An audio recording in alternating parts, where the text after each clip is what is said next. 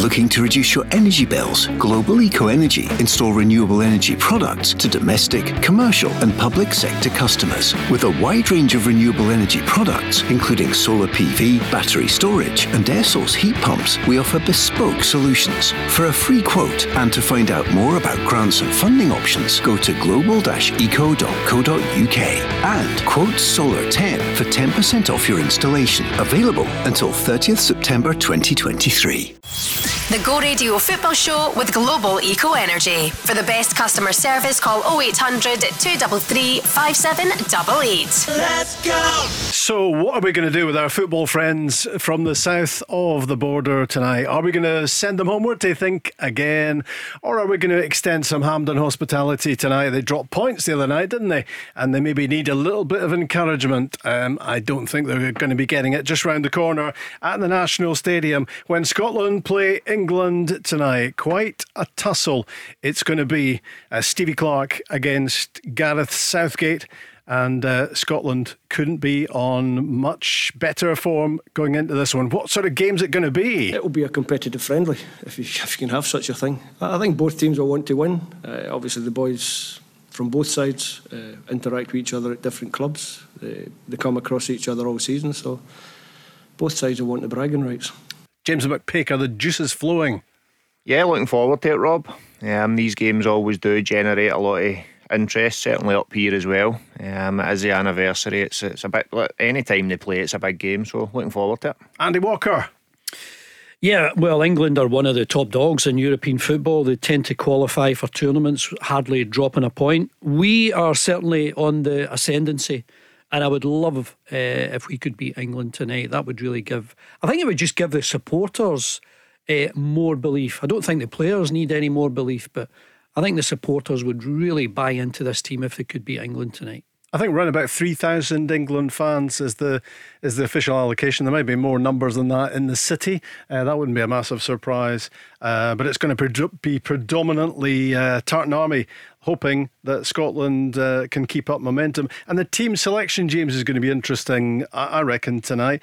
Is it going to be minimal changes for Scotland, or is he going to feel a bit of pressure to play some of the guys on the fringe of the squad who didn't get a game the other night?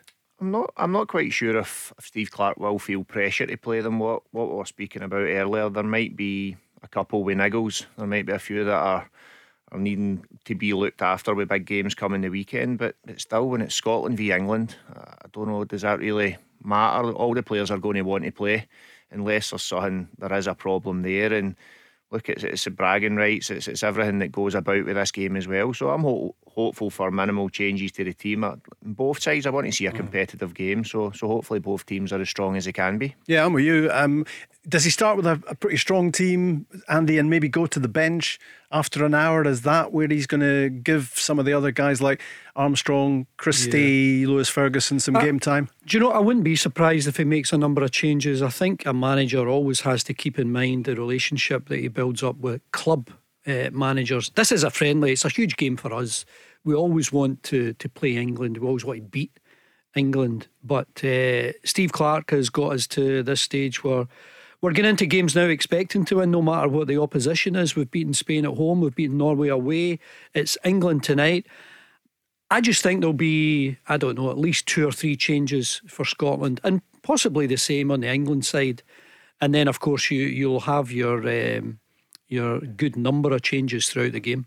Yeah, certainly Gareth Southgate. He was on the show last night from his news conference, James, saying that he wasn't going to be tinkering with the team too much. I think the expectation is that Ramsdale will be in goals instead of Pickford, but maybe not too many changes other than that. Yeah, and the changes he's got as well that he can make. I seen his bench the other night. He had some fantastic players on that. I also did hear that he was supporting Scotland and whatever year it was as well, so I'm not quite sure whether to believe that he's not going to make changes. But I think whatever England put out, for me, Ramsdale was the exceptional English goalkeeper in the Premier League last season, so I don't think that certainly doesn't weaken them in my opinion. And then you've got the likes of Foden who could start, and again, like Rashford could start as well, so it's whoever he puts out, it's going to be a very good side. It's a 7:45 kick-off at Hampden, Scotland against England. Rob Maclean, James McPake, Andy Walker, and we've got Robert from Falkirk. Hi, Robert. Hiya. How are you? Hi, Robert. Good, thanks. How you getting on, boys? Hi, good. What do you think tonight? Yeah, I think it'll be a Scotland win, 2-1. That sounds all very straightforward. Actually, our two in the studio last night, Stephen McGinn and Peter Grant, they both went for 2-1 as a scoreline for Scotland as well. Robert was listening last night, obviously. Yeah. What makes you think so, Robert? Well, I think they're playing well. They've had like 5 games, they've had 5 in a row, and they're playing really well just now, and they're playing with confidence. I think I could even push it to 3-1, to be honest with you. Oh. I mean, watching Scotland has become quite an enjoyable pastime, hasn't it? After years of dread at time, suffering watching Scotland. We had some embarrassing results, Robert. We were consistently let down with teams when we thought we might be on the verge of qualification. We also went through a wee period when the suspicion was that not everyone was turning up for every game. But I think now you've got players that are desperate to play for their country. We're on the cusp of a tremendous qualification out of what we thought. I don't know what you thought, Robert, but when we were paired with Spain and Norway and Georgia, as well as ourselves in Cyprus, I thought we'll probably be competing with Norway for second place, but we could qualify tonight, all being well. Well, I think they'll still qualify anyway, irrespective of what the score is tonight, because you know yourself, they only need 1 point for the rest of the games, isn't it? I think 2 points, isn't it, needed from the last 3 games to make arithmetically sure of it. But I mean, it's however it happens, James. I think we know it's happening, don't we?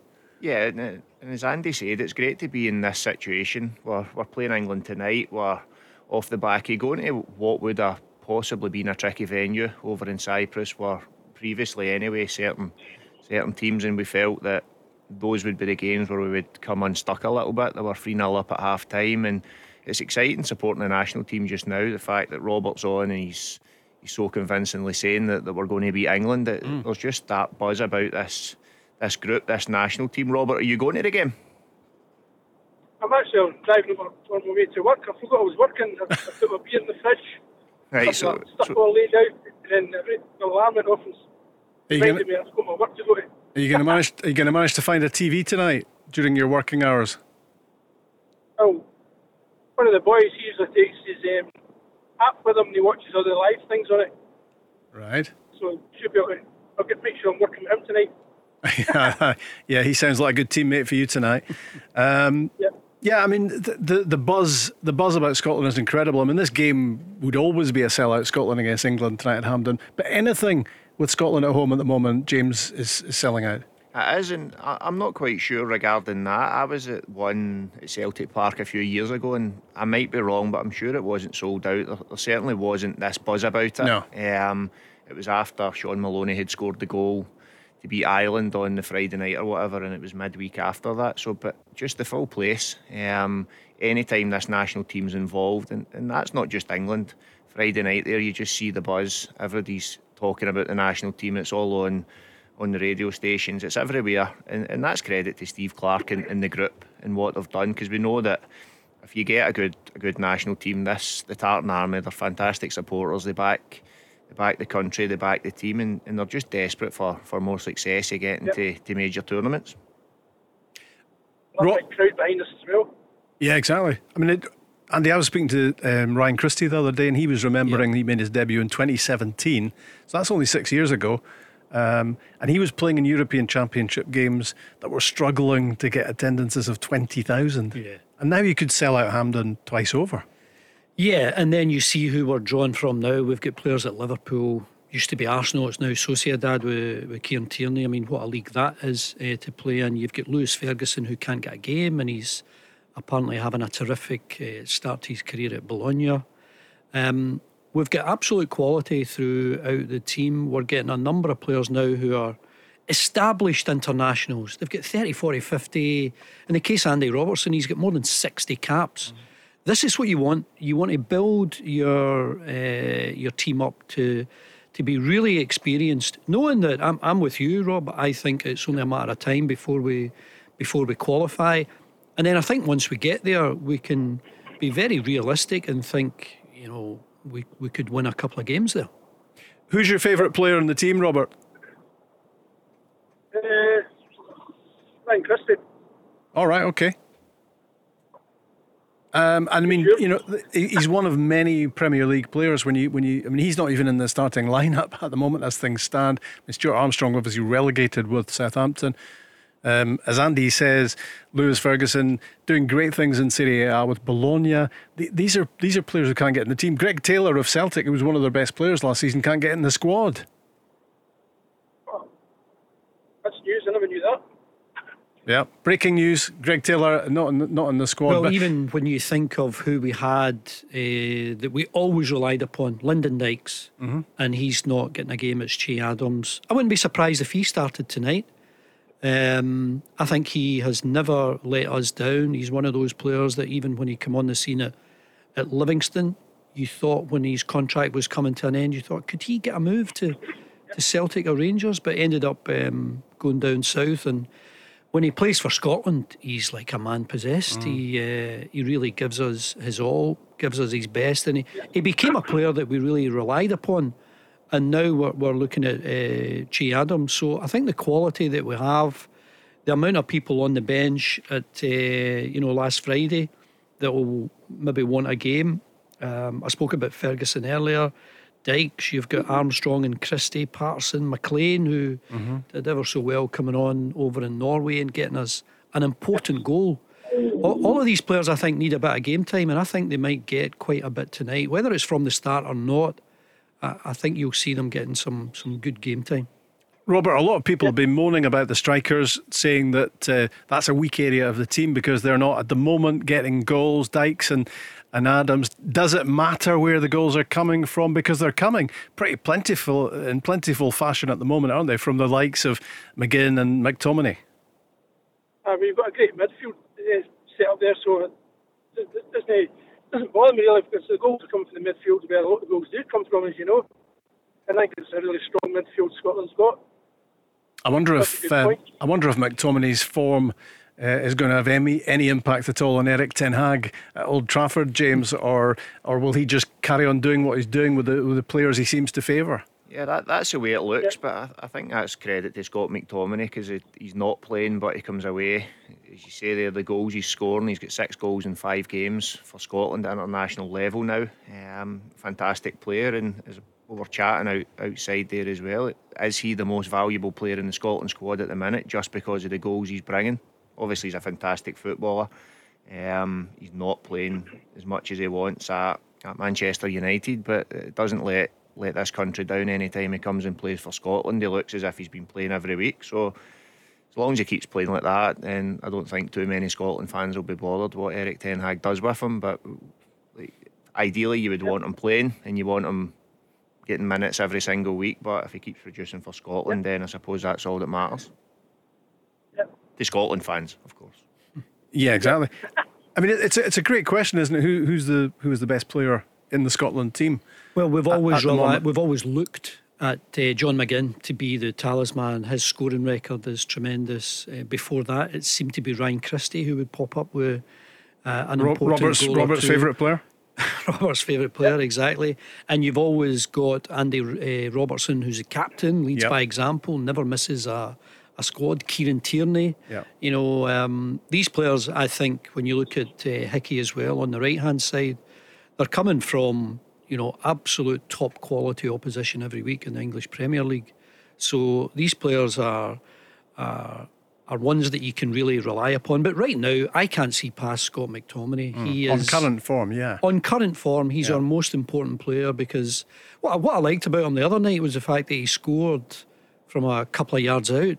He had another effort that came off the post, and he seems to really enjoy playing around these Scotland players, knowing when to go beyond the main striker, knowing when to get in into these scoring positions, and his scoring record in this campaign is exceptional.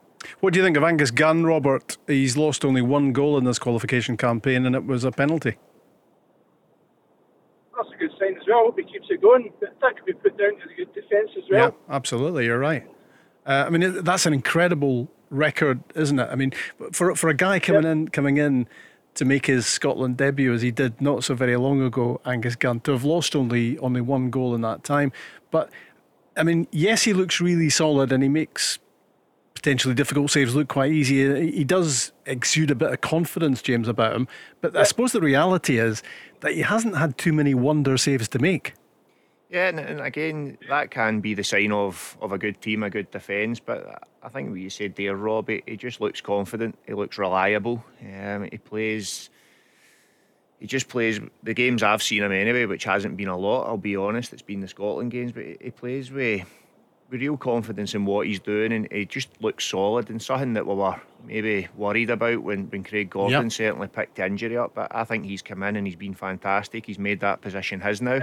He looks like he's enjoying it as well. So no, he's been excellent. Yeah, that's a fair point that James makes, isn't it, Andy? That when Craig Gordon suffered the injury, we all thought, oh no, you know, the team's going really well, things are developing nicely, but Craig Gordon always makes big saves in big games. We were so blessed in the last number of years. If it wasn't Craig Gordon, it was Alan McGregor. If it wasn't Alan McGregor, it was David Marshall. Marshall, of course, came up with that remarkable penalty save that actually took us to the last European tournament. So I think we have got a goalkeeper now who's, I've got to say, he's getting a lot of good protection from those in front of him.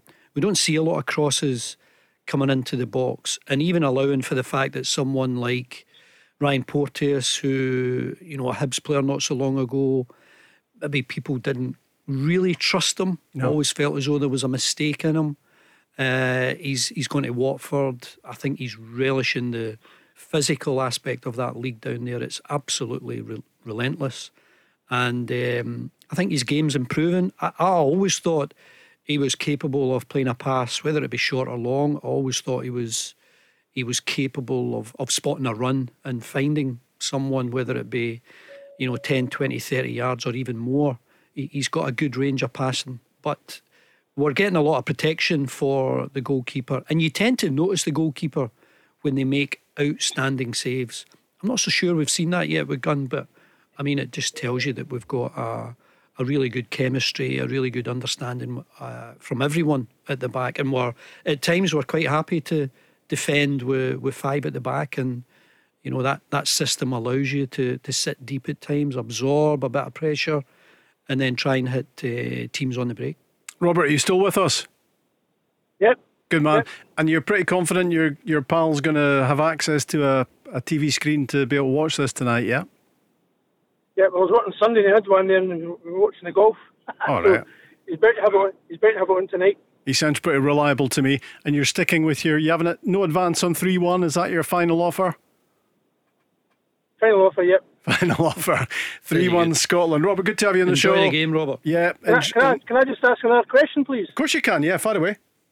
I've always wondered, why can players, like when they celebrate a goal, they do flips, somersaults, run to the corner, why can't they not put the same effort into playing the game as what they do when they celebrate? Who you thinking of? Quite a lot of players.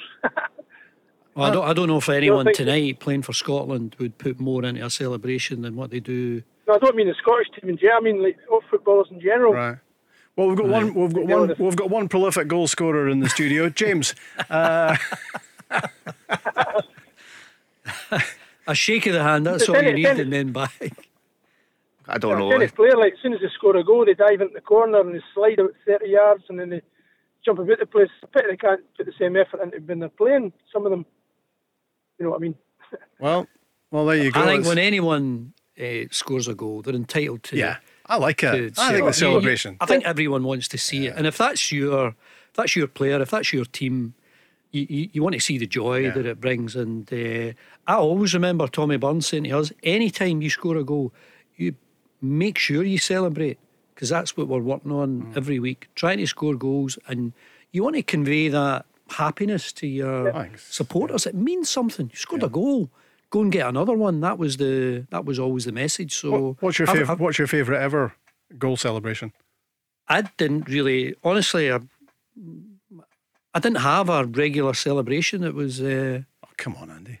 I do remember scoring it. You never whip off the top and twirl it around your head? Never did that. I was always a bit composed, but I do remember the joy I got out of scoring for Bolton at Arsenal, because I'd been out for the best part of a year, and I was told I might not come back. You might not. Your knee might not be strong enough to come back. So when you're out for the best part of a year, James will tell you, I know that he's had these injury problems, just to get back onto the pitch, just to be part of the team, just to be part of a victory.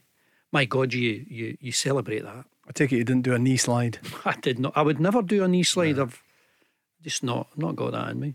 Favourite celebration? Not yourself, James, because I suppose there have been too many. But so whose goal celebration have you liked? While you were thinking, I'll throw in Jurgen Klinsmann when he was at Tottenham. It's the one you still see younger ones doing just now. Yeah. And again, that's what when Andy talks about a knee slide, that's one if I was playing I never would have done. I know I'd have injured my belly or something. I picked up that many injuries, so no, I would go with the Klinsmann one. Yeah, my eyes are watering even thinking about the knee slide. Can you imagine you hit a dry patch on the grass? And I thought you were going to say a sprinkler head. I mean, honestly, well, that happens as well. I've heard of people in the middle of the park, they've been involved in a collision, they fall heavily and they've fallen on the sprinkler head. So whether it's your back, your head, your knee, it's you never used to have that back in my day. Robert, thanks for your call, and he's gone for 3-1 Scotland. The Go Radio Football Show with Global Eco Energy. For the best customer service, call 0800 233 5788. Let's go! I tell you, on this show, the chat never stops, even though we listen intently to commercial breaks. Andy and James, we're having a good old natter there. We're back for the next 90 minutes. With the Go Radio Football Show, and of course we're building up to the big game at Hampden. It's a 7:45 kickoff, so we will get the teams before we are finished here. Maybe get them around 6:30, Andy, possibly, do you reckon? Yeah, we'll do it then. The UEFA regulations, I think, dictate we get them at that point. And what these two are going to do in the short term is come up with their Scotland team. Is it going to be pretty close to what it was on Friday night, or will Stevie Clarke ring the changes? I wonder. Also, get in touch with us on what you think the scoreline is going to be tonight, what you think the Scotland team is going to be, what your favourite Scotland-England memory is. And we'll also be asking the question, what would be a combined Scotland-England 11 at the moment? How many in dark blue would be in that combined team? And what about memories of the fixture? Great memories of a fixture which doesn't come along too often, so they are a bit special when they do happen. Here's the gaffer himself. Rob Maclean, header, big man, sadly no longer with us. I remember that one, he jumped so high, incredible goal. I remember as a young man, the year we got banned from, the Scotland fans got banned for going to Wembley. I remember being there. My sister and her husband lived in London at that time, and he was in the Met Police, so we managed to get a couple of tickets for us. I remember somewhere between the stadium and getting back to my sister's house, I lost my young brother Michael, and my sister gave me an absolute hell of a time. But he turned up eventually. He jumped in somebody's car and got a lift back in because the tubes were off, the buses were off, you had to walk. So he managed to get a lift off some random geezer and made his way back. I'd have been 16 at the time, so Michael would have been 12. So I can understand now why my sister was so upset. Maybe not so dependable as an older brother, but certainly in Stevie we trust as the Scotland manager. Gordon McQueen's header lives long in the memory for him. James, what are your thoughts? Scotland, England, what's the one that comes first to mind? It was only for a short time anyway, when Lee Griffiths scored the 2 free kicks. Yeah, just seeing the atmosphere at Hampden that day, the feeling we got before Harry Kane went up and equalised, obviously. So he spoiled it, didn't he? He did, and look, people still look back on that atmosphere at Hampden. I'm sure Andy's got a lot better memories than me for times when bigger goals or maybe wins went in, but no, just for that one alone, just the atmosphere at Hampden that day was incredible. It was, and just to do that once and then to step up and do it again, and within a matter of minutes, Griffiths, it was absolute magic, wasn't it? That was him at his absolute best. to hit a dead ball. It was Joe Hart that was in the goal, of course. And there was just this great explosion of sheer joy, which was only matched by the absolute frustration when we gave away an equaliser with the last kick of the ball. But I can go a year further back than Stevie Clarke. I'm old enough to remember. I would have been 11, 76 when Kenny put the ball through Ray Clemens' legs. Were you at that game? No. That was one of the first games that my dad took me to. Right. So I was 11, and Kenny Dalglish scored the winner against England, and it was through Ray Clemens' legs. I remember being a bit older. Davy Provan put a pass through to, was it Steve Archibald at Wembley? He get brought down. John Robertson took the penalty and scored, and I think we beat them 1-0. Obviously, you remember that 77 one as well when Gordon McQueen and was it Kenny or Lou Macari that scored the second? It was one or t'other. Good question. But yeah, I mean, most recently the Lee Griffiths stuff, just amazing. But that would have been a bit special had we beaten them there. Yeah, you remember the ones that you were at, and you remember the ones that you were working on as well. And I remember commentating on those 2 Lee Griffiths goals before Harry Kane did the unthinkable, and I was also commentating at Wembley when Don Hutchison scored that header in '99, 2-0 down from Hampden. Paul Scholes had scored a couple in the first leg of that playoff.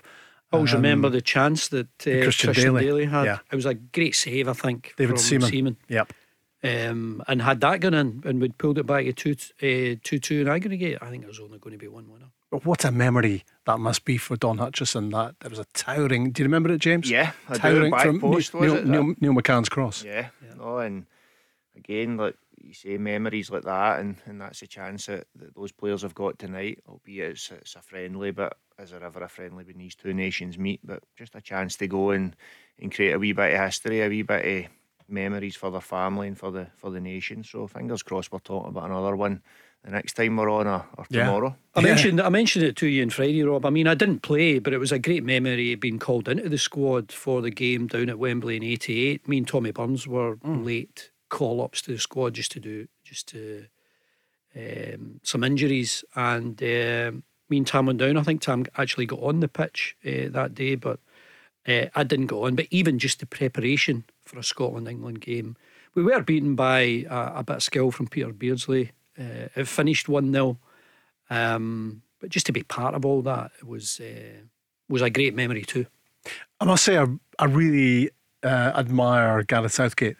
I've got a lot of time and a lot of respect for him. I think he's just really an impressive character, James, because he gets all sorts of stuff thrown at him that is not necessarily anything to do with what happens on the pitch. Everything round about it, and he is so able at fielding questions even under amazing pressure. Yeah, and I think it sometimes it takes away from the job he's done. I think as a World Cup semi-final, a World Cup quarter-final and a European Championships final, and you just look at, I know he's not the manager of the youth setups, but their under-21s went and won the youth championships, whatever it was, and under Lee Carsley. So he's done a fantastic job in the time he's been the manager of England and overseeing the FA, whatever they're doing down there, because the way they're going now, and they're ranked 4th in the world in terms of countries in the rankings. So the job he's done is incredible, but it's a job away from football that you're speaking about as well, that it can be questions about anything, and that's why even tonight it's a massive pressured game for him. We build this game up. He has to bring a team up after a draw on Saturday, and I listened to some of the stuff that was getting said about him after them drawing with Ukraine on Saturday, and it was, I'll no name the pundits, but they're saying we should be taking 4 off Ukraine, and they've got this thing down. I think there. It's an interesting thing you say, James, because I'm sure Rob's the same, but some of the colleagues I speak to when you do games down south, and they talk about, I think his front three at the weekend was Kane, Maddison, Saha, and you think, well, Saka, sorry. How could you get better than that? Well, you've got Rashford and you've got Foden, and I think there's I don't know if it's a criticism, maybe it's an observation, maybe it's a discussion point, that England should always have Foden in the team. They should always have Rashford in the team. But when you look at Saka, Maddison, obviously Harry Kane is your main goal scoring threat, they do wonder whether I don't know, maybe a more adventurous coach, a more adventurous manager would they have beaten France, for example, at the last World Cup? That's the criticism of him, isn't it? I think I think it's a valid discussion. I mean, you can't play everyone, but as soon as you lose, it's always down to the fact it's because of who you didn't play. Now, you could mix all that up, and the quality that they have that is on the bench, if you lose, it's always, well, you should have played him, you should have. It's very easy in hindsight. I mean, I don't know what you think, James, I don't know if you call them flair players. I still think flair players give you a lot of hard work. It used to be the case where, you'll only get a minute or two out of him, but he's got great skill, I need to get him in the team. But if you've got someone with a special talent, you always want him in the team, and anyone who doesn't work for the team, I guess, doesn't play. Is that right? Yeah, I think that's certainly the case at the very top level, and I think it's the case at any level of football, professionally anyway. But I think for that argument there, when I don't know how much more consistent he could be, really. It was a penalty shootout away for winning the Euros. So was that with they not adventurous enough in that tournament? So that was the criticism. Yeah, they should have been more adventurous during the game. Yeah, I don't get that. They're playing against a real top side. I know they're not showing it at the minute, the Italians, but I think the record alone, and that France side that they got Argentina back on terms a couple of times in that World Cup final. They were an exceptional team as well. So I think he's got, and again, another criticism I hear of him is he doesn't bring other players in. He's got this group of 22 players that he really trusts, but you flip that and up here we buzz off that Steve Clarke's got this club-like side, but again, it's down to results, and when he goes over, that's the pressure he's under. If you go over and you don't beat Ukraine 4-0, you don't come up and beat Scotland 3-0, 4-0 tonight again, then everything tomorrow, back pages, front pages, every newspaper, every TV, radio, they're having a go at him. That's why I admire him a lot, for the way he can come across, and again, he consistently performs. The players consistently show up for him as well, and he sticks to his guns. Now, he might never win anything, but I think when you look back over his period in charge at England, as sad as it is for us free to sit and say, then it has been pretty successful in terms of that, and compare it to other England managers as well. I think he's done a really good job. Are there more egos in the England squad than Scotland, which makes it a more difficult job for him? Yeah, well, I mean, Harry Kane is the most. He's just going to Bayern Munich. He's made a big career decision. He wants to win things. They're all on an extraordinary amount of money every week of their lives, but it seems to me they all work. It seems to me they all give everything. And if you don't, there's someone that's going to take your place. So I've not got a problem with players who have got huge egos that perform. No. I mean, I've got to tell you, the biggest egos I've ever found in football, you'll find them in the boardroom. But players with a bit of arrogance. Name names. No. Players with a bit of arrogance that know when to be arrogant, to show their arrogance on the field of play, with the ball. That's entertaining. It's when egos disrupt the dressing room that's when it becomes an issue. That's when it becomes a big negative, isn't it? Yeah, it certainly is, and I agree with Andy on that. Looking at that England squad, and even I think that's where you can compare the Scotland team in terms of the feel good about it, or that camaraderie. It is like a club squad, and although there's a wee bit going on in the background after the weekend, and there's always a bit going on with England and Southgate in particular, but with Scotland we're feeling that, and as I said earlier, we're saying how good it is to have that. That it's a consistent squad most of the time, and you need to really do a lot to break into that squad. But I agree with Andy on that as well. As soon as someone does disrupt that, I think both Gareth Southgate and Steve Clarke are strong enough, and the squads are strong enough to either just get rid of them or tell them that that's not happening. And that might be a reason why certain players don't get in, particularly to the England squad, when you see the people coming out and saying they should be in the squad, or so-and-so is playing before Jordan Henderson, for example, who's went over to Saudi. But again, he knows exactly what he's getting with the players that are in the squad, so he's not going to disrupt it with bringing one or two in that he's maybe unsure about. And I still believe he's got enough flair players in there. Like, that front three Andy just said, and Kane, Saka and Maddison, and then you can put Rashford on, you can bring Foden on. What a front six, or that's five, but to be able to call on those five at any point. Maybe I can now see why he's not as adventurous as some people are saying, because I'd love to hear them at my disposal. I don't know if you saw that photograph on social media today with Harry Kane and Andy Robertson that was just in the old selling the game in the old strips, and a caption was one of these players had won the title in England, the FA Cup in England, the League Cup, the Community Shield, the Club World Cup, the UEFA Super Cup, and the UEFA Champions League, and the other guy in the picture was England's captain. I mean, it really tells you everything about Andy Robertson, his achievements as a Scotland captain, and yet Harry Kane is lauded as one of the best in the world. He's won nothing. It was a great picture, a great caption. So see, going back to that, Andy, then is he right to then go to Bayern just to win things? Is it the right career move? Yeah, I think so, and I think it's been, he said something recently that at Tottenham we thought we could win, or it was good when we won, but at Bayern we need to win all the time, we need to win every week, and that's what he's enjoying, that aspect, because obviously the message is getting through to him every day. And I was speaking to our good friend Alan McInally, who I think was the last British guy to go and play for. Did he play in Germany? He's kept that quiet, hasn't he? He played for Bayern Munich in Germany, as I always say to him. But no, he was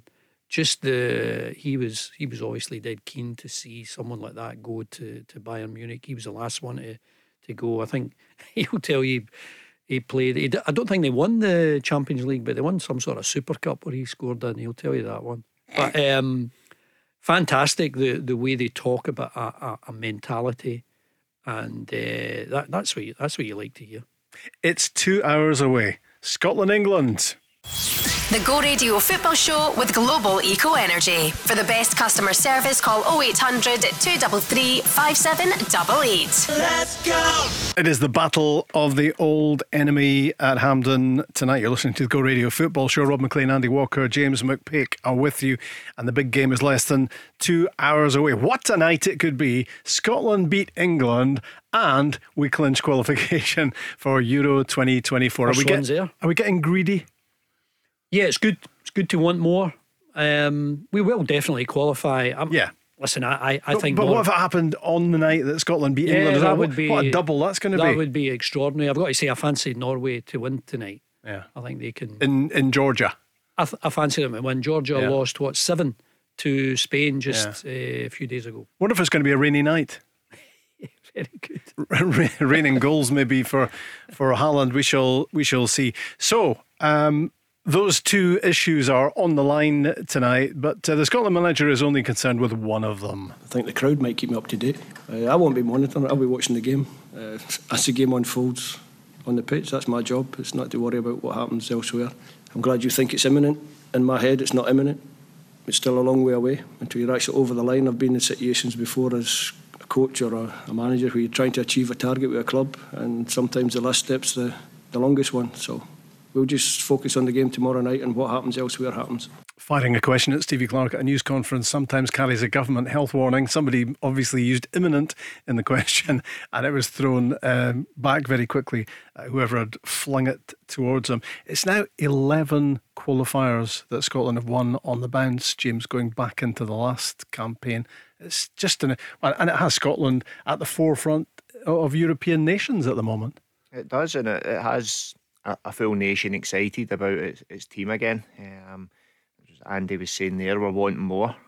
It would be fantastic if we qualified tonight and beat England. Obviously, I think that would be the biggest party Hampden's ever seen. But look, I do think, to take that word, I do think it's imminent that we will qualify. But again, how good is it to be sitting talking about that instead of talking we need to win this game to get to a playoff, or we need to find another way, albeit we're not there yet. But just the excitement, and I know I spoke about it earlier, but everything surrounding this national team at the minute is exciting for the country. You've got young kids that are I've got three that are really interested in football, and that was because of the last Euros. And again, they're three girls as well, so they're going to school and they're getting, their teachers are talking about this. There's just that. I can't remember it. I can remember Euro 96 or whatever, France 98. I remember them playing England in 96 and Brazil and France 98. But the memories that this group are creating for just the country is fantastic, and long may it continue. But as Andy says, it helps when you've got a group of players that are all, or mostly all, playing at the top level, that are showing up every camp and all wanting to play. So it's good times at the minute, and long may it continue. I can't remember what a call off is now from a national squad. They used to be fairly regular, not anymore. How is Flower of Scotland going to sound tonight? How special is that going to be tonight with everything that's going on ahead of a Scotland-England game? Yeah, it's tremendous, and you might want to see maybe some of the players join in there a bit more, but they've obviously, most of them are just got their game faces. It's not going to be is it a children's choir thing, is it? I don't know. I know there's been a bit of criticism about other national anthems at games, but listen, you won't need anything to get the fans going tonight. If they've been in the pubs in and around Glasgow since 11 this morning, then they are expecting fireworks right from the word go. I am tempted to speak Scotland-England for the entire 2 hours, but the producer is putting some pressure on me to talk about other things. So we will. For now, the Rangers and Celtic have both named their European squads for the group stages. Champions League, obviously, for Celtic, Europa for Rangers. And interesting to note, there's no Kieran Dowell in the Rangers squad, no Leon Balogun either, no Reid van Yilmaz, Andy, which is interesting. We were speaking on the show last night about Borna Barisic featuring in both games for Croatia, having missed the Old Firm game, which has got a few Rangers fans irate, obviously. But there's looks like a lack of cover in that. I mean, they've got Dujan Sterling, who's right-footed and has filled in at left back, but they look to have a lack of cover in that area. Yeah, I think the biggest disappointment with Yilmaz is that he was bought for a lot of money, and you haven't seen any evidence of his quality. He comes in from time to time, and he looks as though he might be an okay player, but not to the level of investment that Rangers have made on him. But I do think it seemed as though when Rangers bought him, I think the message was that Borna Barisic was going to go. They were going to sell him. They were going to get a bit of money for him. But it would be absolutely dreadful again if Barisic, I think he's in the last year of his contract. It doesn't make any business sense to let him run his contract down and not take any money for him. And it didn't make any sense to do it with Morelos or Kent either. But that seems to be happening again. He's a top quality player, Barisic, isn't he? I mean, his delivery when he's on his game, that delivery down the left side is second to none for years as well, James. Yeah. No, look, and I had teams play against him, and you can do all the preparation you want. You can try and stop the crosses, but he's that good that they would find a way to get it in the box. And as Andy says, that the delivery was tremendous. He's still playing for Croatia. I agree with Andy. It's madness, really, that you've got that quality in your team, and you're not either covering your back by selling him. And now again, we don't know but there would be. He's given Rangers, I think, some real quality in the time that he's been there. But you've got to weigh it up. When he's got 2 years left in his contract, does he want to extend it? If the answer's no, you need to sell him. Was it last season he had a bit of a nightmare in the Old Firm game, the midweek Old Firm game? Yeah, and there was a few times, I think, even in the cup final when Abada was nipping in front of him. It didn't look good for him defensively. His confidence looks fragile sometimes, doesn't it? Well, maybe it was, but I think in general, if you look at his level of performance over the time that he's been at Rangers, I think he's been absolute quality. The amount of goals that he's set up, the amount of assists that he has given, the occasional free kick that he's put into the top corner. I think he's been great value for money, and I'm just amazed that it looks as though he's going to be allowed to run his contract down. If you believed the rumour machine, he's been leaving for about the last 3 years. He seems to be constantly speculated upon, like, in that regard. Yeah, that's because he's a very good player. Other teams are looking at him and people are talking about him. I do remember that the wee spell he had, the couple of months where his confidence was gone, but he's playing at Rangers, and when you play it, and he'll tell you play at Celtic or Rangers, that can easily happen, and you've got people on your back. But he found a way again to come back. He's looking good again, and I agree completely with Andy. When he gets to that point with the contract, then Rangers have to either be looking to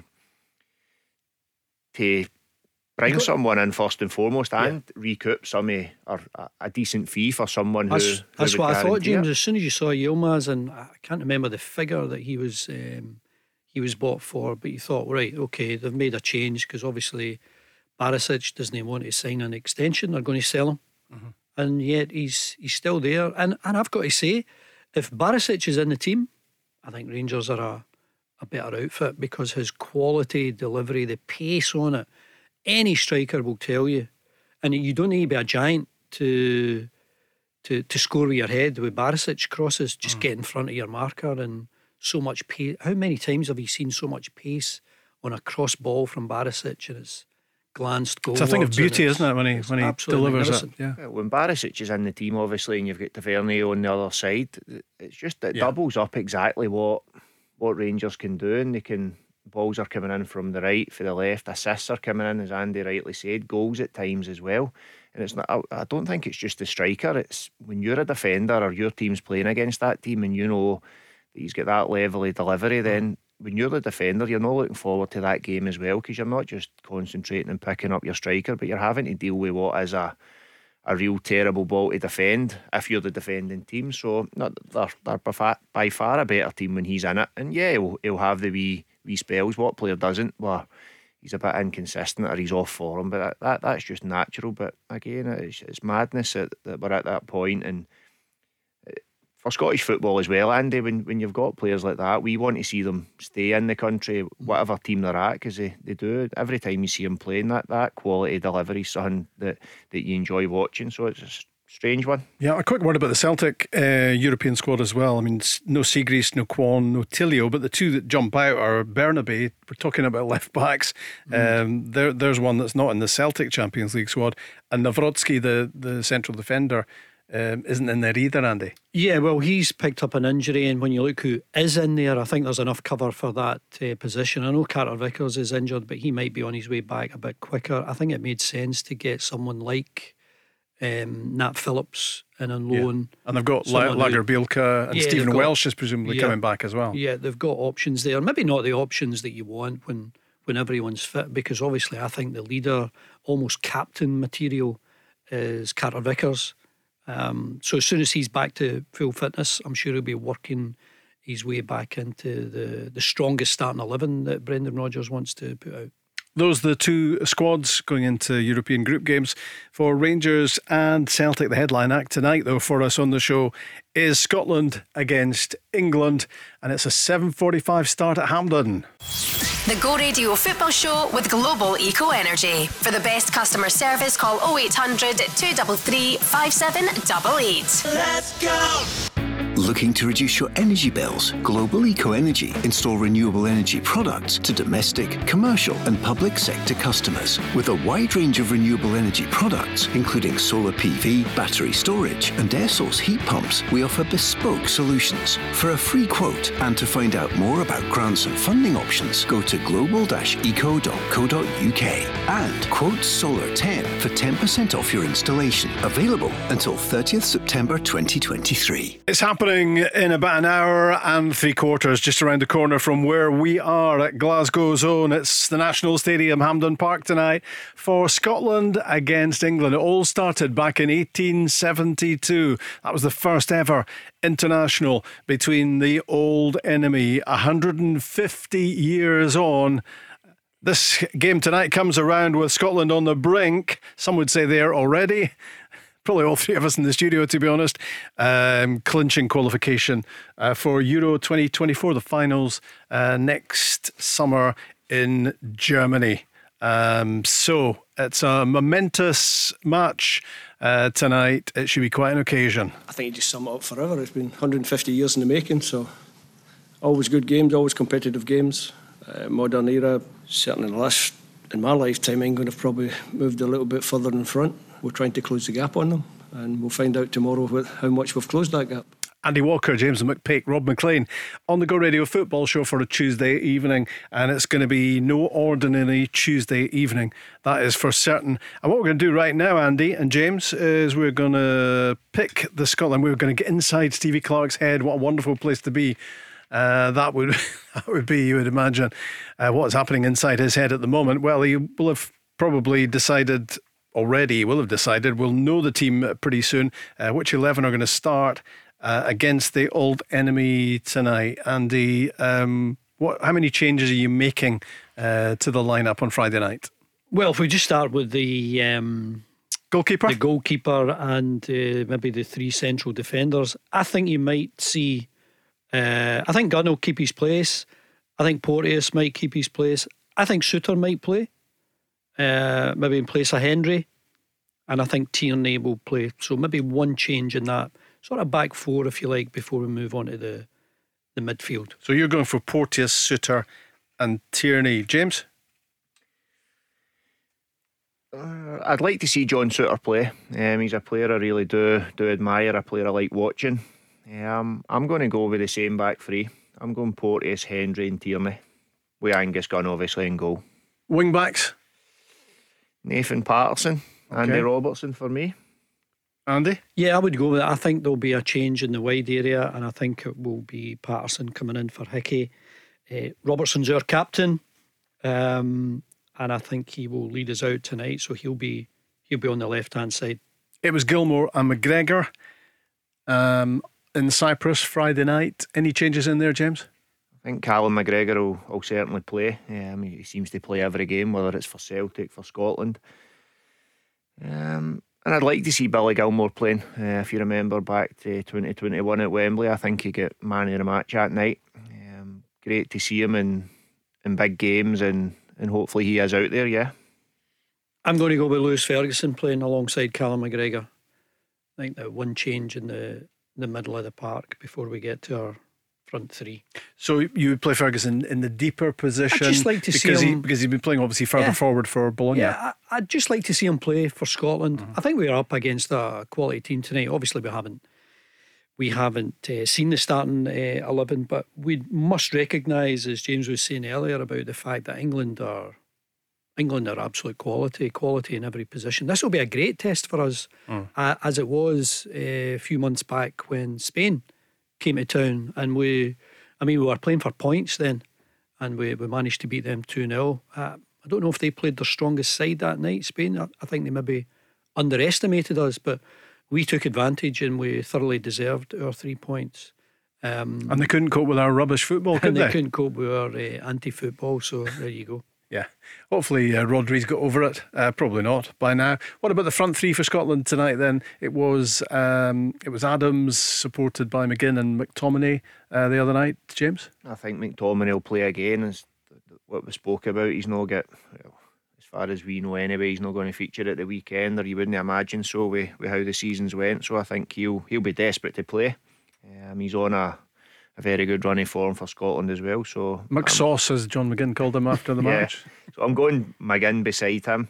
Again, another one that will be desperate to play. And the one change for me is Lyndon Dykes. I think will come in for Shea Adams. Yeah, same for me. I think Dykes might come in from the start. So you've got Dykes in my book. You've got Dykes coming in, Patterson coming in, possibly Ferguson and Suter. So what's that? 4 changes. You don't think there'll be as many as that, Rob? Maybe just a couple, but yeah. I think it is telling you that as much as we look at the England team, the England squad, and they're full of quality everywhere, when you look at who's on the bench, we spoke earlier about Kane and Saka and Maddison being the front three, and yet there was no place for Foden or for Rashford. I imagine at least one of those, Foden or Rashford, maybe even both, might start tonight. So I think we're getting to a stage where we can look at the boys that we've got travelling here, there and everywhere. You want to give them give them game time, give them a cap, and we're hoping it will be very competitive. I'm sure it will be. Before we get to that stage where, I don't know, 3, 4, 5, 6 subs come on. So you want a really strong side to begin with. I think maybe 3 or 4 changes. I know you only think a couple. That isn't just on that, Andy. Sorry, isn't it great as well now that we sit here and go through that team, and even if we're making 3 or 4 changes, the players that we're predicting to play coming in, they don't necessarily weaken the team. You look, Nathan Patterson's playing every week, or when he is playing, he's doing really well at Everton. Lyndon Dykes has never let Scotland down. You talk Lewis Ferguson, how well he's doing in Serie A as well. And John Souttar's playing now fit for Rangers. So the changes we can now make as well come in, and I wouldn't say they massively weaken that team. There's still very good players in that team. I think the change that you guys are floating, or that you certainly one that you floated, Andy, that I would object to most would be in the back three. I think I'd want that unit to continue, because I that would experimenting. However you look up on it, that's a bit of an experiment. I'm not sure tonight's the night to be making that, to be having that experiment. I totally accept what you're saying. I mean, you've got others who have been so important for us in recent years, like Christie or Armstrong. Would you want Ferguson getting a shot ahead of those two who've been, I know that Scotland managers, international managers, they do like to have a bit of loyalty to those players that have been over the course before, done a turn for them before. But I would love to see Ferguson, given that he's made such good strides over in Italy, scored a great goal against Juventus recently. I'd love to see him get just to get him in the team against absolute quality opposition, and see what he can do. Okay, so between 2 and 4 changes, I can't see Stevie Clarke going any more than that, that's for sure. But maybe the changes will come later in the game. But the great thing is, as we're saying, there are all manner of players on current form and the level they're playing at, pushing to get into that team, which is fantastic. And obviously that goes a long way to keeping the level of performance where it is for Scotland, James, at the moment. Yeah, and I think the two telling ones are Stuart Armstrong and Ryan Christie, when none of us have even said that any of those two will come in. That's not that we don't think they're good players, but it just shows you the quality that's in that Scotland squad at the minute. As I said earlier, it is the first time I can remember looking at a Scotland squad and almost all the players are playing at the very top level. Or certainly a starting 11 almost are playing at the top level, whatever way you pick it. So no, it's great times, and there's players there that will be desperate to play, that will feel they're playing well at their club, but when they come to Scotland, I don't think they can be too aggrieved that they're not playing because a certain player is playing ahead of them. We've spoken about Foden and Rashford possibly getting into the starting 11. I mean, Callum Wilson is another one who I think has got absolute quality. Trippier, who was in front of the media yesterday, you would imagine he might come in for Kyle Walker. He's doing a lot of good things at Newcastle. EC, the Crystal Palace, everyone talks about him maybe going to a top 4 club from Palace. So you just wonder whether he might get a nod from the start tonight. You can look at every area of the pitch for England and Scotland, in all honesty, and we are talking about quality players that are on the bench. I'm looking at the England midfield, and the names that jump out to you: Declan Rice and Jude Bellingham. I mean, that is a bit scary, isn't it? Yeah, fantastic. Two excellent players. Obviously, what Bellingham's done since he went to Spain, he's been outstanding, and even what he'd done before that. And Declan Rice, since his move as well, he's top quality player. And then I know that a lot of the criticism came with Jordan Henderson playing the other night as well, but you just look back on what he's done in the past 10 years or so, captain in Liverpool to the first title in however long. He's been outstanding. So that England squad, when you look at it, it's, and the ones Andy brought up, like Trippier, you've Rashford, I think he's a certainty to start. Foden, and then Callum Wilson as well. I agree with Andy on that.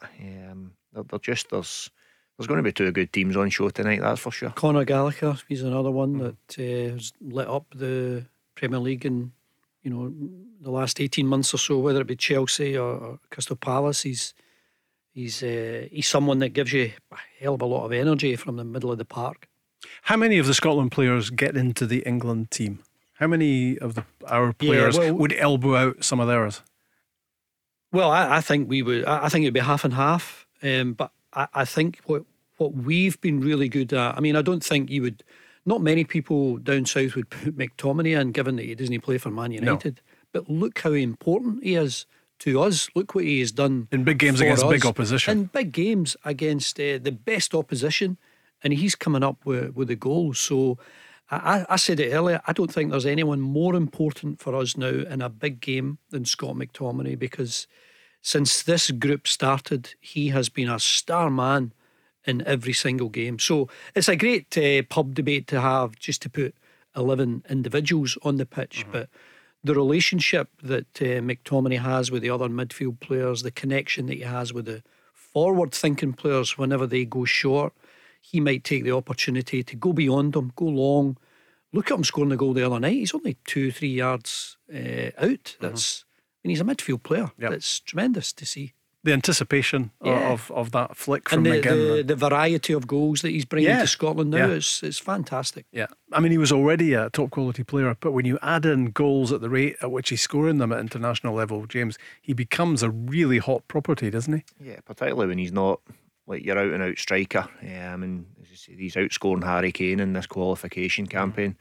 So that in itself, I'm going to come back to it without Scotland tinted glasses on and try and look at it a different way. I'm not so sure. And again, it would all come down to what shape you were playing. But the two that jump out for me that would certainly be playing for England are in their squad, certainly, is Robertson and Tierney. I can't really make an argument for. That's me just. I know that'll not go down very well, but that's me just being honest in that one. I don't see anywhere else where over the period, maybe for what McTominay's done for Scotland and different players, but I don't see how MD's putting like Phil Foden can't get a game or didn't get a game the other day. They've got, does he play tonight or does Maddison play? I don't think Callum McGregor is an interesting shout. Yeah, he's got Champions League experience that some of the English players don't have. I know they play at the strongest, most competitive league in the world. I wouldn't have any team that where you've got a John McGinn option. I wouldn't have anyone in front of him. It doesn't matter what his reputation. And I know Maddison's doing brilliant things with Ange Postecoglou now at Tottenham. So you're putting John McGinn in the combined 11, yeah? Absolutely. John McGinn would get in there every time. I'd put McTominay in there because of what he's doing for us.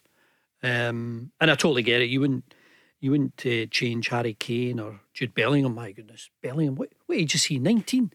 Yeah. I can't believe what he's doing at it's the age ridiculous of 19. What he's doing. He is supremely talented. It's great to watch. I mean, it's like a football fairy tale at Real Madrid, isn't it? I mean, the way he started. No, it's fantastic, and seeing him getting the move. Obviously started off at Birmingham City as well, so he's done great, and he's a great player to watch. He's one that I do hope is starting tonight, just to watch him in the game. No, he's knocking on a bit, Andy. He's 20. Is he 20? Yeah. Jeez, oh. Yep. But he's on the way down, isn't he? To be even just that physical development, that maturity in his game, to be playing. I mean, he's done it the last couple of years for Dortmund. Now that he's at arguably the biggest, richest club in the world, Real Madrid. I mean, they're wanting to retain the Champions League. And by the way he started the domestic season, he's absolutely magnificent. He was 20 in June. He's just turned 20. Is he happy? But is he happy deep down within himself? That's the big question, isn't it? Really. But it's incredible, isn't it? Because loads of people would have thought, right, he'd done all the great things since he was about 17 at Dortmund. He's now going to Real Madrid. This is much more intense, much more high pressure than all the rest of it. So he just basically shoots up a couple more levels, James, in terms of quality. Yeah, and again, captain of Dortmund when he was 17, 18 as well. So he's obviously got that side, mature head. But I think he's only going to get better as well. The more experience he's getting, particularly at Real Madrid, where England doing well, he's just a fantastic player, and I can't believe he's only 20 as well. Yeah, he's excellent. It'll be great when he grows up. So you've got your sensible head on, James. You've gone for Tierney and Robertson, and that's it, isn't it? That's the only two that are breaking into the combined 11. Well, I've gone a wee bit more bold. Tierney, Robertson. Yeah, I've got McGinn, McTominay, and Callum McGregor with his Champions League experience. Yeah. So I think we are showing what we are capable of now. We've got players playing for big clubs.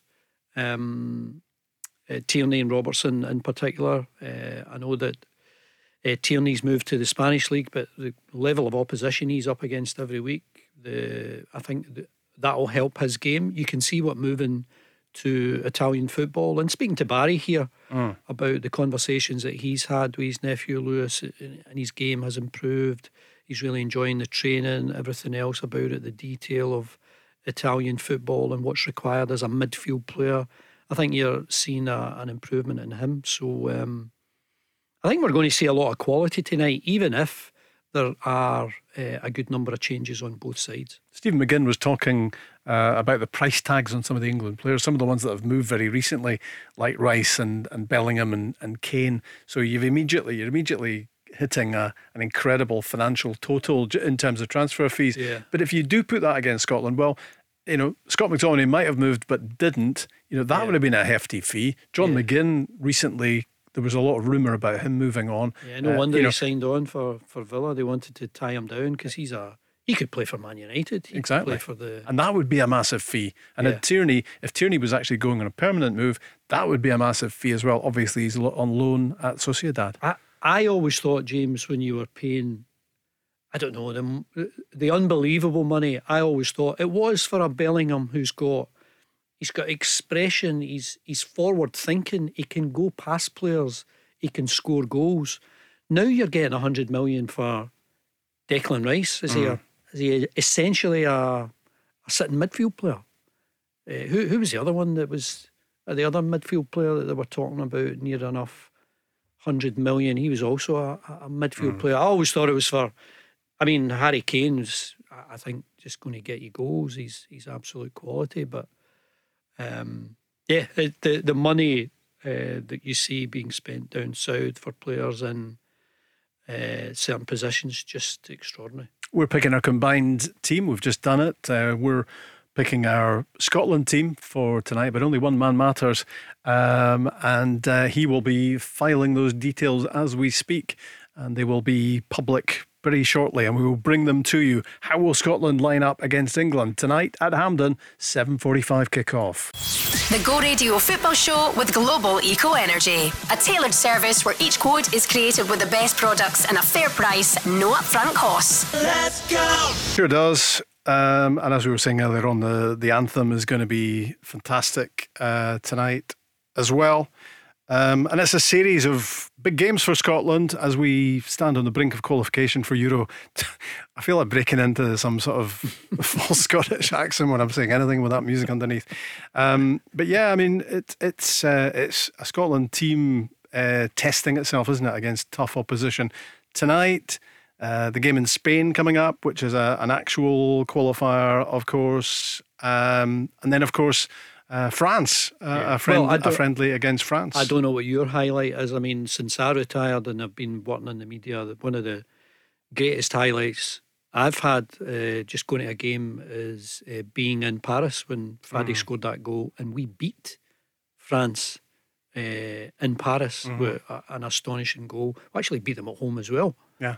So that was a time when we threatened to take on the best. We actually did beat them. We beat Holland as well, but then of course we got absolutely pumped in the away leg. But I think this group of players will definitely get the job done. Maybe not tonight. I fancied Norway to beat Georgia, but it looks very much likely that we'll be going to Germany next summer, and that will be a fabulous occasion for everyone. And when you talk about France, that you mentioned France, and that just immediately takes me back to 98 and the World Cup, and that's got to be the next thing on the hit list, isn't it? It's World Cup qualification. We fell down in the playoffs against Ukraine, James, but the way things are building at the moment, we'll be going into that campaign whatever happens between now and then with a fair bit of confidence. Sorry, James, before you answer, I've been corrected. They watched that that Braveheart before '99 at Wembley. That was the one. So it actually did work. It worked for them that time. Didn't work in the two legs, but it worked. Sorry, I interrupted you. I think you'll need to give me a question again. I can't remember it, to be perfectly honest. No, I think I can remember '98 and in the scenes when I was only at school. I would have been come on. 14. Got to stay off school to watch. Obviously, we played in the opening game against Brazil, so getting to watch the opening ceremony. Some of my family were over watching the game, or I don't even know if they were watching the game. They were probably just partying in Paris. But for me, the Euros were great. Just the atmosphere around the country, albeit there were games here as well, so that helped. But to get to a World Cup, I was 14 the last time I can remember Scotland being at a World Cup, and now to see what it would mean to the country and to get to a World Cup. Look, we'll not be picky here. We want to get this secured and get to the Euros in Germany. Of course we do, but that's got to be the next thing, that we get this country back to a World Cup, and just imagine what it would be like after so long. Let's hear from a man who doesn't get ahead of himself in general terms, although the other day he was speaking about that upcoming game against France, the one in Spain as well, and of course the big one tonight. Yeah, this game. And then we go for a very competitive game against Spain, and then we play France in a friendly match, and then next year after, hopefully we've been at the Euros, Euro 2024, hopefully we've been there. We go into a Nations League group against another three of the top European sides. So this is where we're at as a squad, as a team, and this is where you have to challenge yourself and you have to get better. I believe that the more you play against the top sides, the better you become. You might suffer a little bit at times, but if you suffer in the right way, you can only improve. Those 4-0 defeats early on in the reign of Stevie Clarke against Russia and Belgium, they just seem like a distant memory now, Andy. Yeah, well, I think when you look at it, the biggest disappointment I felt in Steve Clarke's time was the losses we actually had at the Euros. They were at Hampden, and quality teams. You've got to say that. I mean, Croatia were exceptional. Czech Republic, the astonishing goal from just 5-10 yards from the halfway line. But they were disappointments because I know we didn't have the backing of our full support, and it was sort of a fraction of the crowd that were allowed in, but we didn't play well, and they were pressure games, and that's what we want next summer. We want pressure games where we're playing for points. We'll be in a tight group, we'll be against quality opposition, and we want to show that we can progress even further. I think that's what Stevie Clarke is alluding to there, the fact that we're playing England, we're playing France, in our Nations League group will be really strong, and this is where we're at. We're up against quality opponents all the time. We've beaten Spain, we've beaten Norway. Let's keep it going. Let's keep the momentum going. And whatever team England put out tonight, whatever team Scotland put out tonight, we're at home, and having beaten Spain and beaten Norway, there's a level of expectation you'll find from the home support that no matter what, we're going to try and find a way to win. James?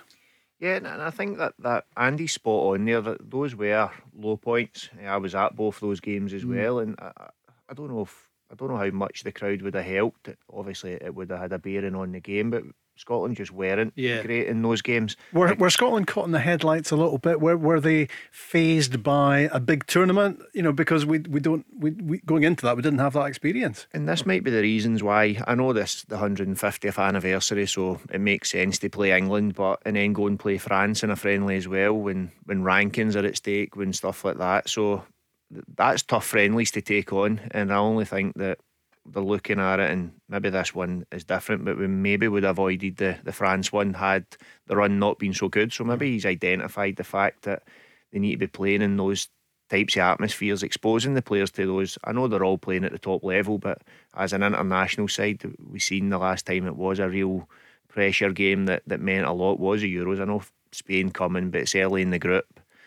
Going over to Norway again, it's pretty early in the group, and we turn it round, but it's exposing them to that, and I'm delighted with it, if I'm honest. There's an excitement still when you're looking at a Scotland team now, and you look at that England, Spain, France, and then Euro 2024. You're going, we can go and we can we can get results against Yeah. those three teams and do well at the Euros in Germany. I watched Wales get to a semi-final. I don't think they've got a better team than what Scotland have got just now. Northern Ireland get out the group. They had an absolute game changer though. Yeah, We've got they do, yeah. really good players, but in Gareth Bale, they had absolutely. a superstar. Yeah. Here's Stevie Clarke talking about the evolution of the Scotland team. Yeah, an evolution. I spoke before the Euros saying no matter what happened in the tournament, we would come out a better team. It was one of my quotes. I remember it. It's probably one of the ones I actually got right, because we have improved. We've got better and better. And that's what happens when you get to major tournaments. You get that experience. You should improve. If you don't improve, then you're not a very good person. And I'm talking about coaches and players. We should all improve for that experience. And here is the Scotland team, which will line up against England tonight at Hampden Park. Angus Gunn in goals. Aaron Hickey and Andy Robertson are the wing backs. Kieran Tierney plays, Jack Hendry plays, Ryan Porteous plays. So it is the same back three. So it's the same back five, if you want to call it that, right the way across. Scott McTominay plays, John McGinn plays, Callum McGregor plays, Che Adams plays, and Billy Gilmore plays. So it is Steve Clarke at his very best, because he hasn't made one change at all. So you know what you can do with your 5 changes, Andy? Yeah, well, I mean, it's great. They'll all be jumping at a bit to go on. I'm sure they will get some game time, but the message from Stevie Clarke is pretty clear. That's his strongest team. They've come up with a really good result a few days ago, and go in and do it again, albeit against much better quality opposition. I think that's what he's saying. These are the boys that are in control of the jersey. That's a statement team, isn't it? I think so. Yeah, we've played really well the other day. It's a friendly. We want to win it because it's against England. And it proves yet again, James, that there is no second guessing Stevie Clarke. You can have a stab at it, you can speculate and all the rest of it, but in a sense that's maybe unpredictable that he would have gone with the same team again. Exactly the same team. Yeah, but as Andy said, that it's a statement of they've went, they've played well, he's been happy with the way the team's played. I also think it's a statement to certain club managers, not without, I don't know the ins and outs, but he's saying when these lads are away with Scotland, then if I want to pick them, I'll pick them. I hope he switched his phone off. I know, but that's what the big nations do, and you hear of it all the time, the fallouts, particularly again in England. We hear about it when managers aren't happy, but I think he's got the right. I think you said, is it 12 wins now in qualifiers? He's 11 on the bounce. 11 in the bounce. Sorry, yep. He's going for a win against England tonight. But again, it'd be interesting to see if it was a France friendly tonight, had he went with that same team, or is it because it's England? But I just think just now, it's easy to say in hindsight, because I'm saying just now he's just going, we're Scotland, we'll pick the team. But no, I'm delighted he's went with it. I hope England are strong. We don't know their team yet, I don't think, but yeah, we do. Do we? Well, you got it there, Andy? Yeah, Ramsdale does play. Kyle Walker, Trippier played together. Declan Rice, Geehee, the centre back. Lewis Dunk plays. Phil Foden is he plays. Brighton? Lewis Dunk? Yeah. Brighton? Yeah. Phil Foden plays. Calvin Phillip plays. Harry Kane is the captain, and then you've got Jude Bellingham, and as James was alluding to earlier, Marcus Rashford starts.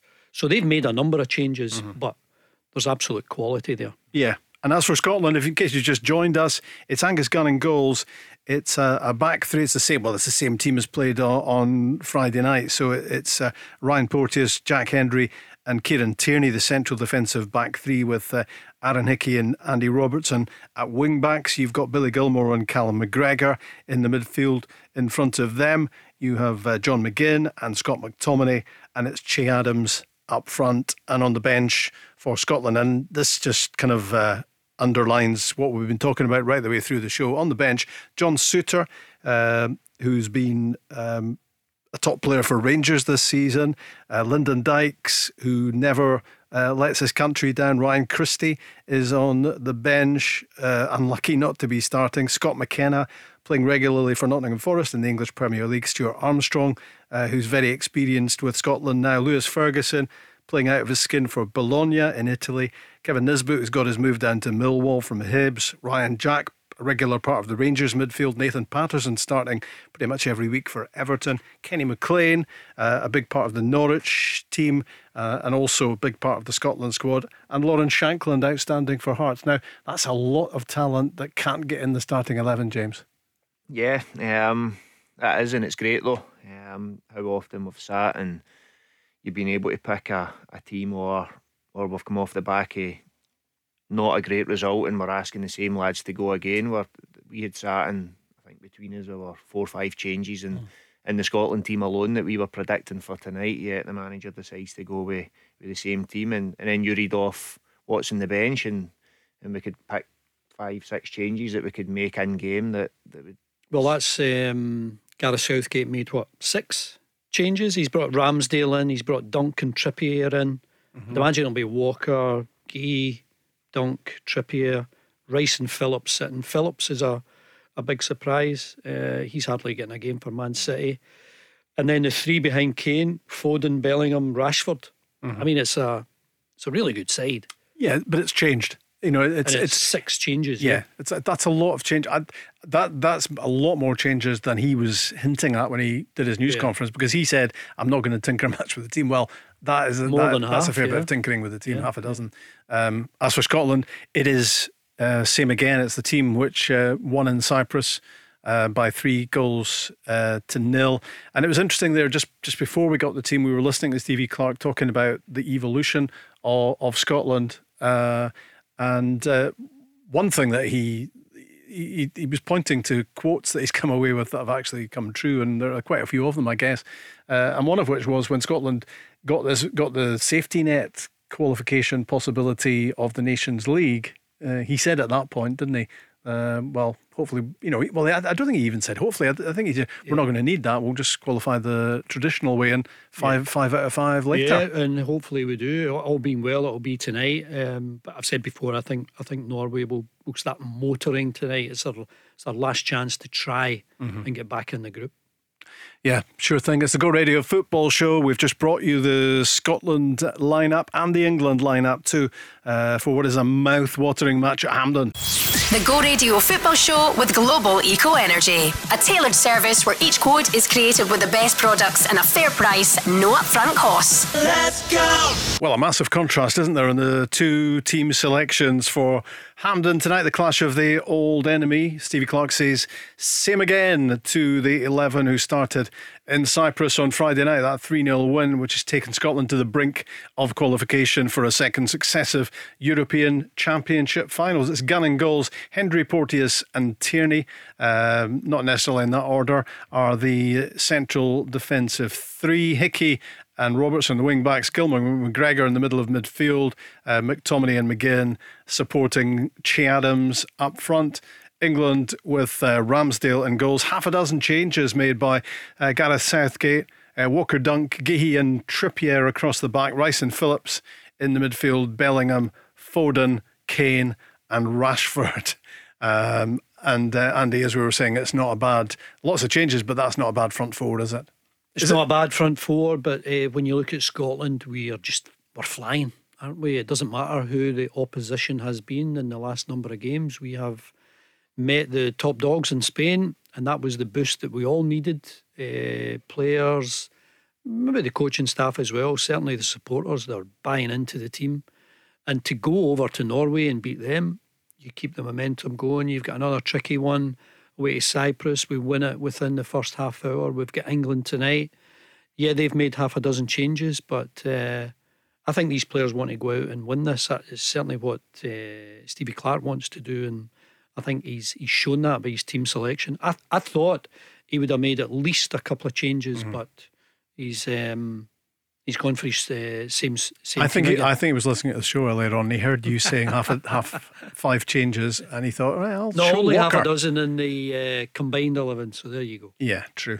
I'm interested to know what you think, James, about Ryan Porteous, who seems to be just climbing and climbing and climbing in terms of quality of performances from where he was, that sometimes impetuous defender at Hibs who did crazy things. He looks quality at the moment, doesn't he? Yeah, look, I've always seen him when he was younger. Thought he was excellent he had that in him where he could get sent off. He could play with a lot of emotion at times, particularly when he's a Hibs fan and playing for Hibs. But I always have thought he's been quality in what he does. He went through that wee spell where, as I said, the red cards were coming and stuff. He's now got his move to England. I don't know correct me if I'm wrong with this one, but was it the Serbia game where he went over and played away from home? Yeah, when he was excellent, and there were all the talk of he was still at Hibs at the time, and all the talk about how he couldn't be trusted to go and play, and it was kind of that I'll show everybody that I can go and play. He went over, he looked really mature in that game. He was excellent on the night. Am I right in thinking Watford paid 450,000 for him?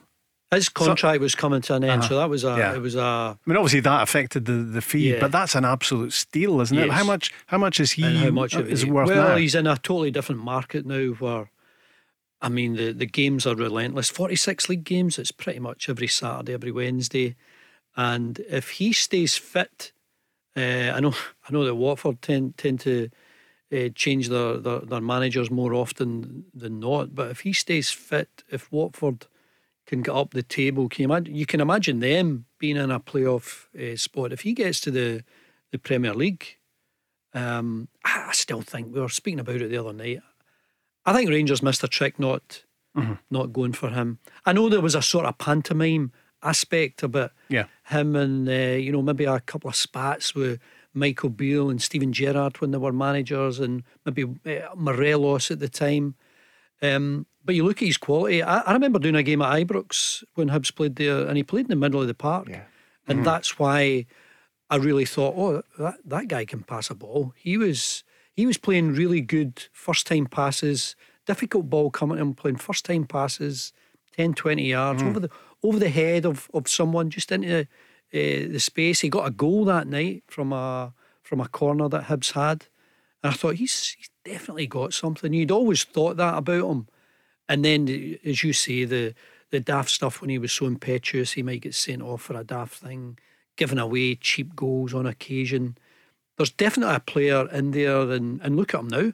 He if he plays well again tonight, James, he could be a regular starter for Scotland. Yeah, I think he's got everything to be a good defender, particularly in England. He's quick, he's aggressive, strong, and I think maybe he was just a wee bit.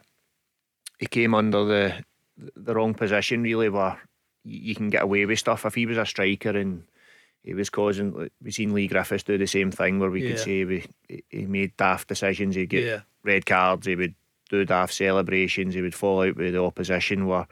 But with Porteous, it was a wee bit different, because at times he was costing goals, or he was getting sent off in games that the team were losing. And obviously, when you're a defender, I just think he had to mature a little bit.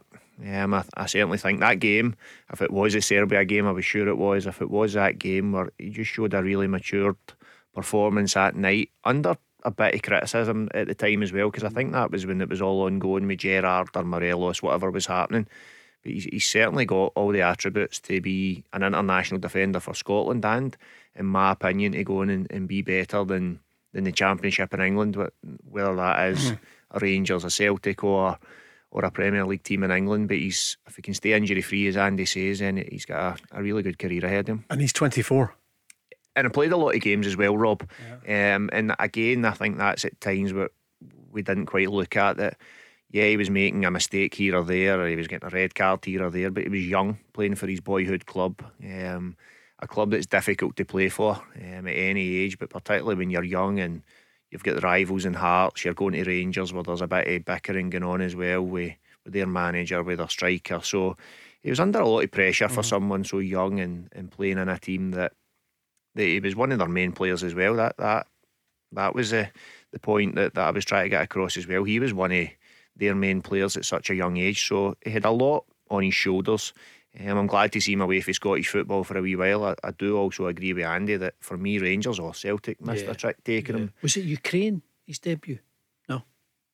Away?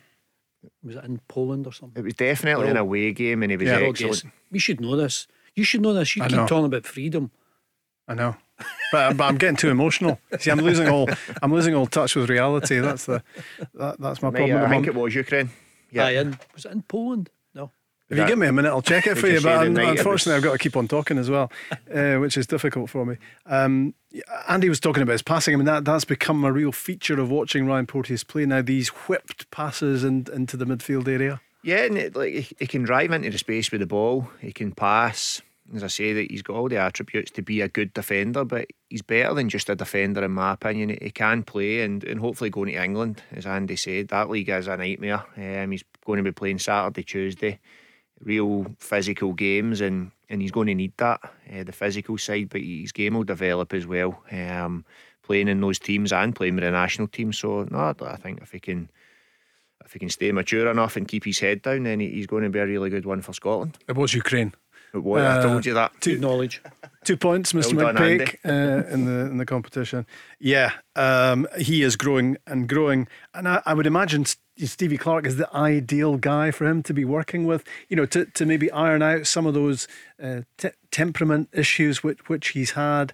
You know, would you think Stevie Clarke and that would be a good match in terms of cutting out that stuff and bringing out all the best in him? I think so, because when you see Steve Clarke, even whether he was at Kilmarnock or I can't remember him playing, Andy can maybe go into his temperament as a player, but when you see him as a coach, he's calm on the side, he's level headed. So for someone like Ryan Porteous, then I think he'd be great. He's not going to get overexcited at him or make Ryan get very excited in a game. He just looks relaxed. He's always in control of what he's doing. So for someone like Ryan, then I'd imagine Stevie Clarke will be excellent. And he's also can't remember the name of the Watford coach. I think he's a Frenchman. I think he's Ismail, something like that. But you're throwing in these questions tonight, aren't you? Well, he's. I mean, Watford change their manager all the time. I'm not sure it was him that signed him, but you would imagine a French coach would be playing football, knowing that a defender, just punting up the park. And when you see the amount of teams that play out from the back, even in the Championship down south, I think he's got a great range of passing. I think he can develop his level of maturity. He'll never shy away from the physical aspect that is very much part of that division. Every team you come up against is a team of giants, and that won't faze Ryan Porteous. Well, you're talking about Valerian Ismail. Good shout. Did you? Watford. Yeah. I just came back. It just came back to me as I looked at my phone. Let's talk. We're fast running out of time here, and we could be raving all night long about the Scotland players. One that's given me a lot of pleasure, I think, has been the resurgence of Ryan Gilmore. Of Gilmore since he's gone to Brighton. That seems a match made in heaven as well, doesn't it? Yeah. In terms of getting him back playing regular club football. He's only 21. Yeah, arguably the top man. When we played England the last time at Wembley, we got a 0-0 draw when we really had to start the campaign well. And you thought he would just go into bigger and better things. I mean, even when he got a chance at Chelsea, he looked as though he could fit into that company when Chelsea had a better team maybe than they had now, and he was playing against Liverpool when they were, Champions League winners, and he was showing himself up to be a class player. I don't know what happened when he fell away a little bit. I thought he would tear it up when he went to Norwich, but it didn't really work out for him. And since he's gone to Brighton and broken into the team, I think he's shown again that he can be a really, really important player, and I'm so glad to see him playing for Scotland and glad to see him fit. Yeah, and of course he's got this guy alongside him. It's a historic fixture. Like you said, boys are looking forward to it off the back of a really good result the other night. So everyone's excited, can't wait for the game. To be honest, I think the best way to show it is to try and do it in every game, not just this one.